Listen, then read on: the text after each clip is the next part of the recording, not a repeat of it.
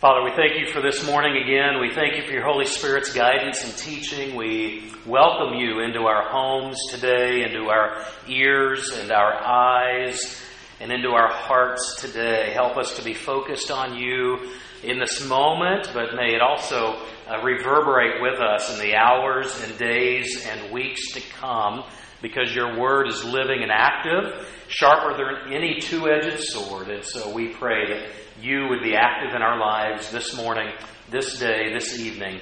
And we thank you now in the name of Jesus together. Amen. You know, beloved, the Scripture tells us over and over again that Jesus' purpose in coming was to go and to die on a cross for us and instead of us. In other words, to die in our place.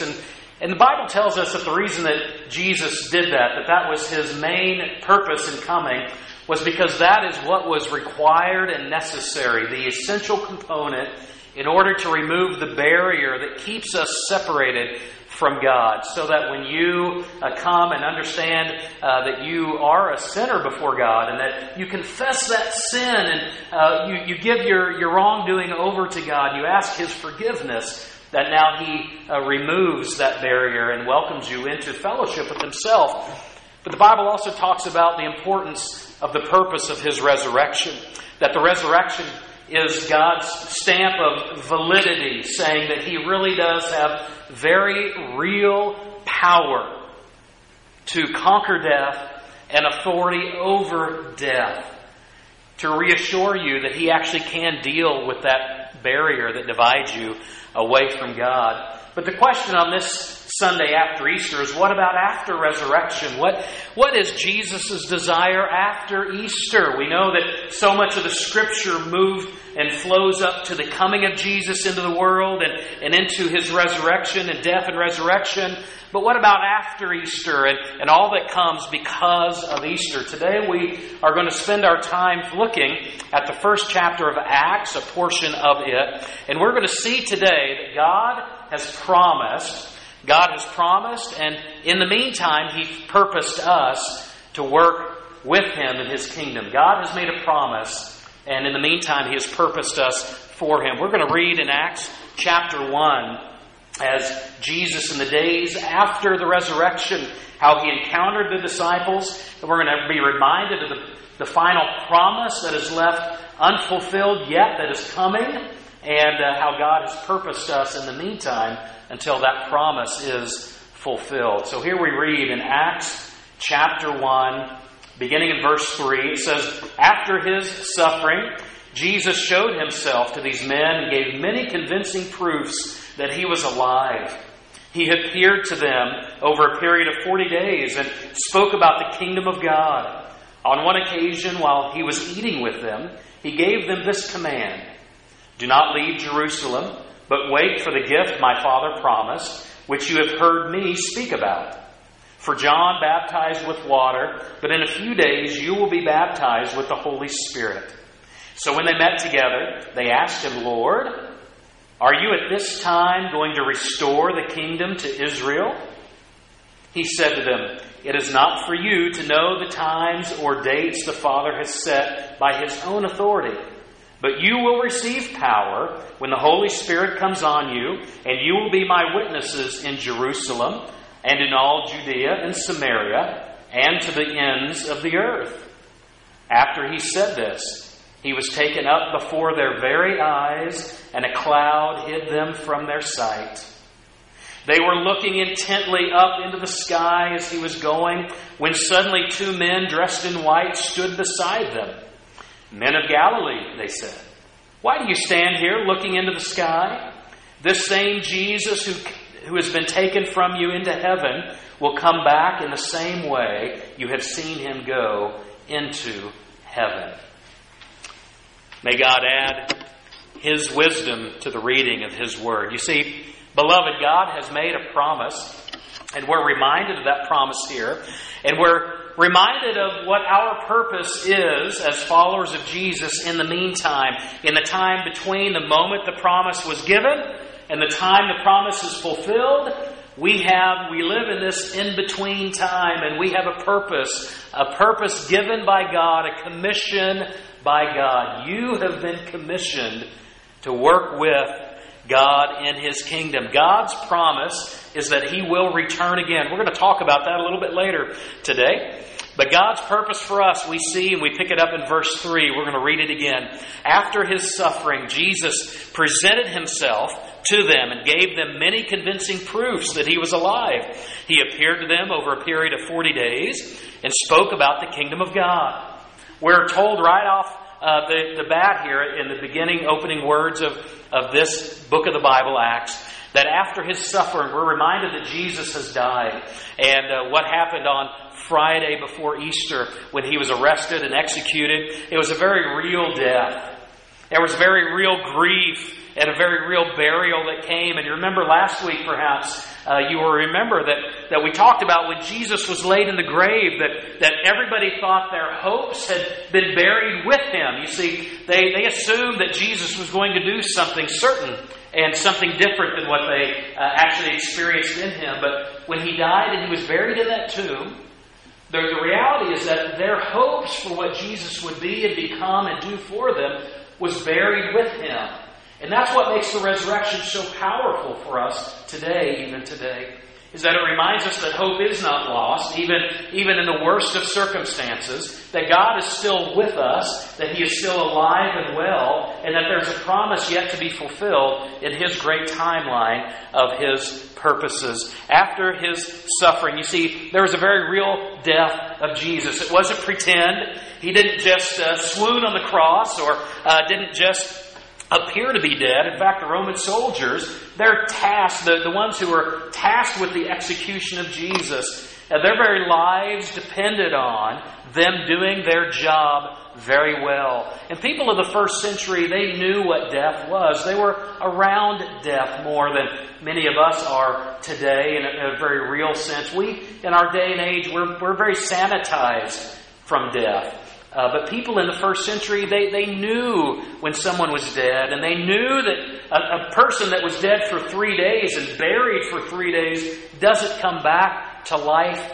again. And that's part of what made this very real death and the very real grief so deep and painful for them. But it's also what made such real surprise on Easter morning.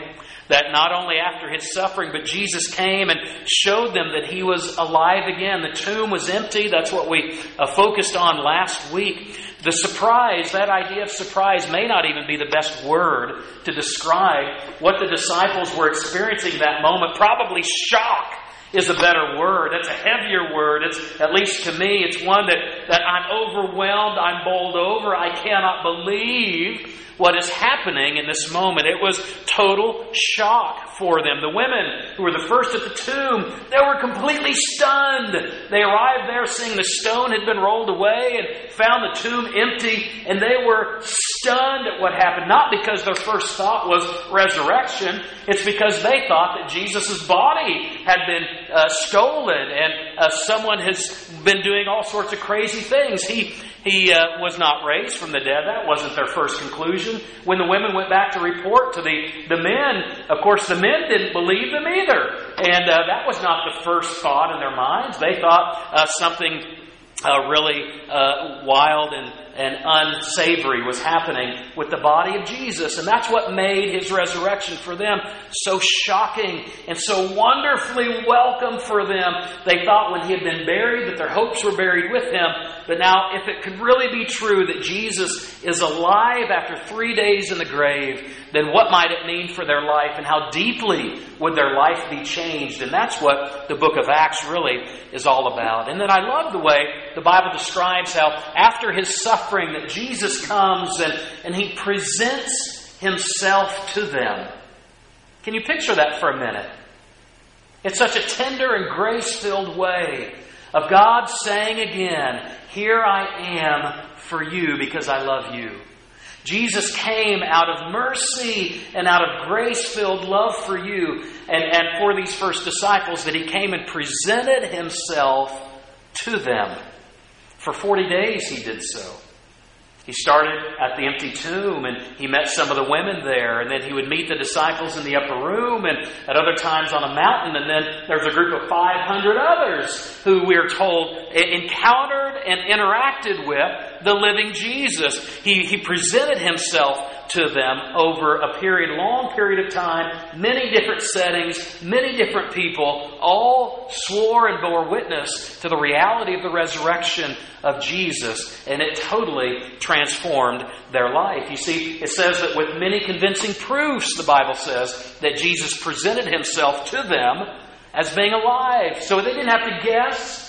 They didn't have to wonder, is it true? In fact, he would come and he would offer his wounds to be touched. Touch my hands where the nails have been. Touch the place on my side where the soldier put the spear on me. Let me come and see that I really am risen from the dead. I really am the Jesus that was crucified, buried, and here I am again.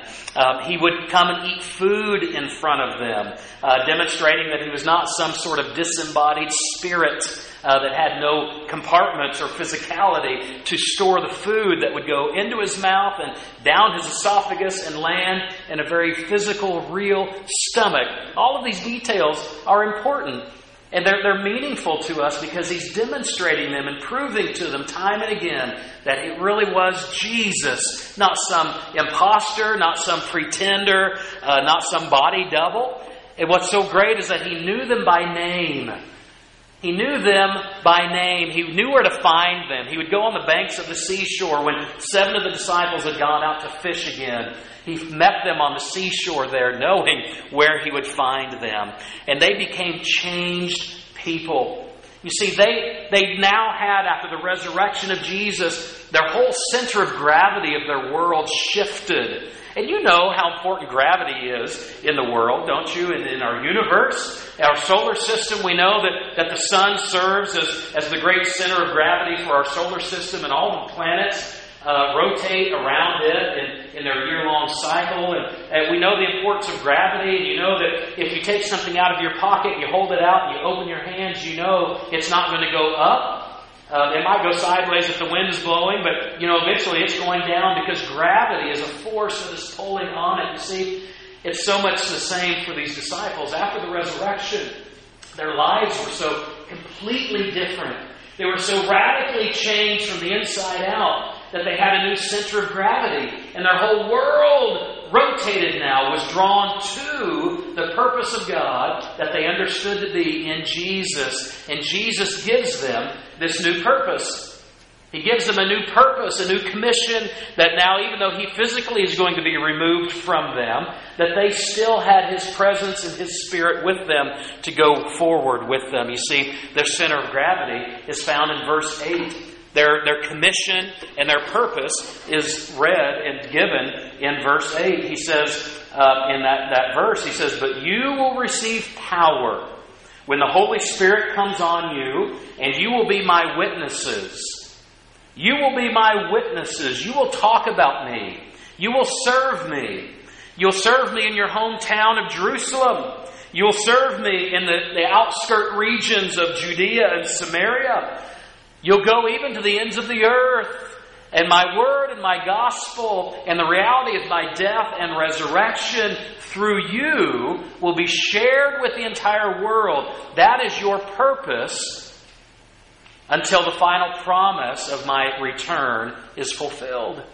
And so there's no question, brothers and sisters, about what we are to be about as a church and what we are to be about as followers of Jesus. You see, we are not just trust fund Christians, meaning that we are people that have received the blessings of God and then we do nothing out of response or responsibility for that blessing. God has called you and me. He has called us to be a blessing to others. God doesn't bless you just for the blessing to sit on you and to be stagnated in you. God has called you and He's blessed you so that through you He can bless your hometown, He can bless your home, He can bless your neighborhood, He can bless your school, He can bless your workplace when you're able to get back to those places He's called you and He's blessed you so that through you, God might bless all the way to the ends of the earth. That is God's intent for you and for us as a church, is to be in this purpose, in His purpose. You remember, the Bible says in this passage, it reminds us some of the very last things Jesus was talking to the disciples about was the kingdom of God and your place in God's kingdom and your purpose in God's kingdom. Is to receive the blessing of God? Absolutely. But then to pass that blessing on to other people. That's what your purpose is intended to be. And it's what God wants for you. That's why He gives you the Holy Spirit. It's not just for your healing, it's for the healing of the nations. It's not just so that your problems can be brought to Him, but so that the nations might be healed. And those who are today far from God can be brought near, because they too might have their sin dealt with, and Jesus can grab hold of them and give them a new sense of hope and a new sense of future. You see, these people were so totally and radically changed that their center of gravity was different, and now the purpose of God pulled them. The purpose of God beckoned them. The purpose of God would not be refused in their heart. Can you imagine coming to these people, these men and women, after the resurrection of Jesus, and after this commission, they had seen Jesus be killed and buried. They had seen Jesus now with their own eyes over 40 days raised from the dead. Now they watch and they hear His final commission, and they watch Him ascend back to the heaven to be beside the Father there at the right hand. And do you think they had to be cajoled somehow to fulfill their purpose in God? No way. They were completely and radically changed from their inside of their life out, because they had encountered the risen Jesus, and that made all the difference for them. They knew their purpose. They didn't have every answer to every question. In fact, they asked Jesus a question here. They say, Jesus, are you at this time going to restore the kingdom to Israel? In other words, are you now finally going to take the oppressive rule of the Romans off of us so that we as a Jewish nation might emerge? And Jesus says, that's not the bigger purpose here, guys. He says, my purpose is for you to be in the kingdom of God and to be inviting others to be in God's kingdom as well. It's not for you to know the times or the dates. That's not what our focus is. So do not get sidetracked on things that are less important. Keep the main thing the main thing. The kingdom of God and the purpose that God has for you is to be living in God's kingdom and inviting others into that kingdom. You will be my witnesses, Jesus says. As the Holy Spirit empowers you, you'll be my witnesses both right where you live, to the surrounding region, and all the way to the ends of the earth. That is one of the emerging purpose of our church. We have shared with you a renewed mission statement, and this is what it is. We are wanting to be a church that calls Marin and beyond to live in the fullness of life through Jesus. Calling Marin and beyond to live in the fullness of life through Jesus. Why would this be a mission statement for this church, Tiburon Baptist Church? It's because it connects us to fulfill the purpose of Acts chapter 1, that we can be people engaged in following God and inviting others into what Jesus has for them. The last focal point I want us to have here is the promise of God. We've heard now that God has given us a purpose in the meantime. And now let's return to the promise now. As Jesus is ascending back to the heavens, some angels appear beside these guys. And in verse 11, they say this to them. They say, this same Jesus who has been taken from you into heaven, He will come back in the same way you have seen Him go into heaven. It's an echo. This isn't the first time they've heard this. Jesus has been talking about it. It's an echo and a reminder that Jesus will come back again. Jesus promised in the Gospel of John that if He goes, He is going to prepare a place for those who have been called for His purpose, and He will not leave us as orphans, but He's going to come back to take us so that we might be with Him forever and ever.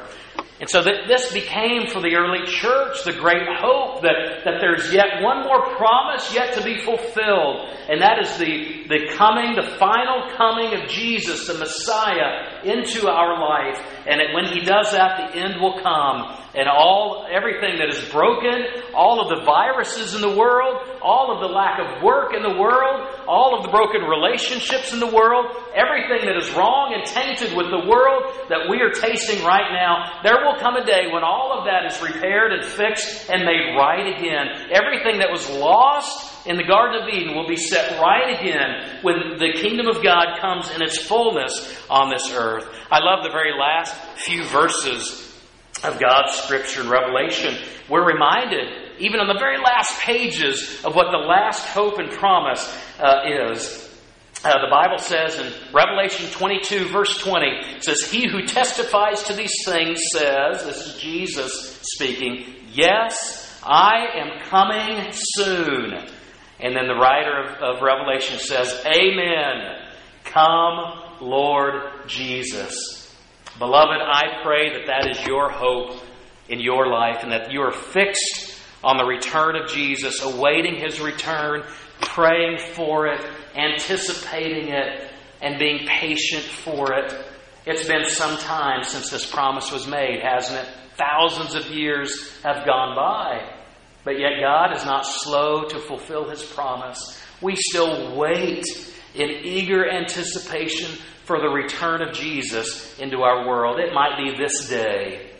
It might be another 1,000 years from now. We don't know. Our concern is not about dates or times, but our concern is to be living in the purpose of God until His promise is fulfilled. You see, God has promised, and He's purposed us in the meantime. That's what our life is all about. That's the gravitational pull of our life. The promise of God and our forever life with Him when Jesus returns. And until that moment happens, we are to be full throttle toward the purpose of God. And that is living in His kingdom and inviting others into that same promise. Dear friend, what is your life wrapped around today? What is your life focused on today? What is it that has been drawing your life in recent days, recent weeks, recent months? You know, sometimes in seasons of real hardship, there are parts of our life that get revealed to us that maybe in the normalcy of life we are unaware of, we are unattentive to. And maybe during this season, God's Spirit is stirring in you and revealing in you that there have been things that have called to you and have demanded your attention that are not from God. Maybe you've realized that there's a gravitational center of your life that pulls you away from the risen Jesus.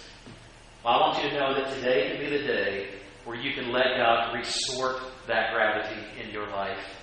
That you can have a new center of gravity that draws you toward it. One that is healthy, one that is wholesome, one that is eternal, one that is boundless in its love for you. That is Jesus, and He calls your name today. And so what will you do if you would sense God stirring in your heart this morning or this evening, whenever you're watching and participating in this service? How will you respond to the living God? He would invite you today to confess your sin, to agree with Him, that He can cleanse you from your sin, that if you would give it to Him, you have to release it to Him and ask Him, and He wants to forgive that of you. He wants to make you new again. The Bible gives these great images of being new creations. When we give ourselves over to the Lord Jesus and we ask Him to rescue us out of ourselves so that we can live for His purpose, not my own, that we're renewed and made clean again. God wants to do that for you today. God can do that for you today. Would you offer yourself to Him? Would you ask Him to be the centerpiece, the gravity that pulls your life, not just this moment, but for the rest of your life? I'll tell you, brother or sister, that you'll never make a better decision in all of your life. Because God loves you so much, and He has such a great desired future for you, a future that's with Him and His purpose. Won't you live in it now? God, we thank You for this morning. Thank You for this day. We thank You for the opportunity to hear Your word. We thank You, God, that You are living and loving. We thank you that you have made a promise, that we still wait for and anticipate this day. We are waiting for your return again, one day to claim those who are yours, to be with you forever and ever, and to repair and to restore all that is broken and wrong and spoiled in this world will be made new and right again. And we thank you for that. And we wait for that. And we ask you to give us perseverance for that. Because we can endure with your strength and presence with us. And we ask you, God, to give us the strength that we need this day and again tomorrow and again the next day and so forth. And I pray today that anyone who is hearing my voice, if they do not yet know what it is to confess their sin and to open their life to you, Jesus, and to let you come in and cleanse them and to draw them into your family and to be adopted and to be given your name, to be known by name with you, that today might be the day when they will say, Jesus, yes, won't you come? Won't you make me new? Won't you let me be with you? We pray that you would bring salvation to these lives this day because you love them. And not only have you promised them a future, but God, you have given them a purpose. You've given us a purpose in the meantime, that we would live in your kingdom.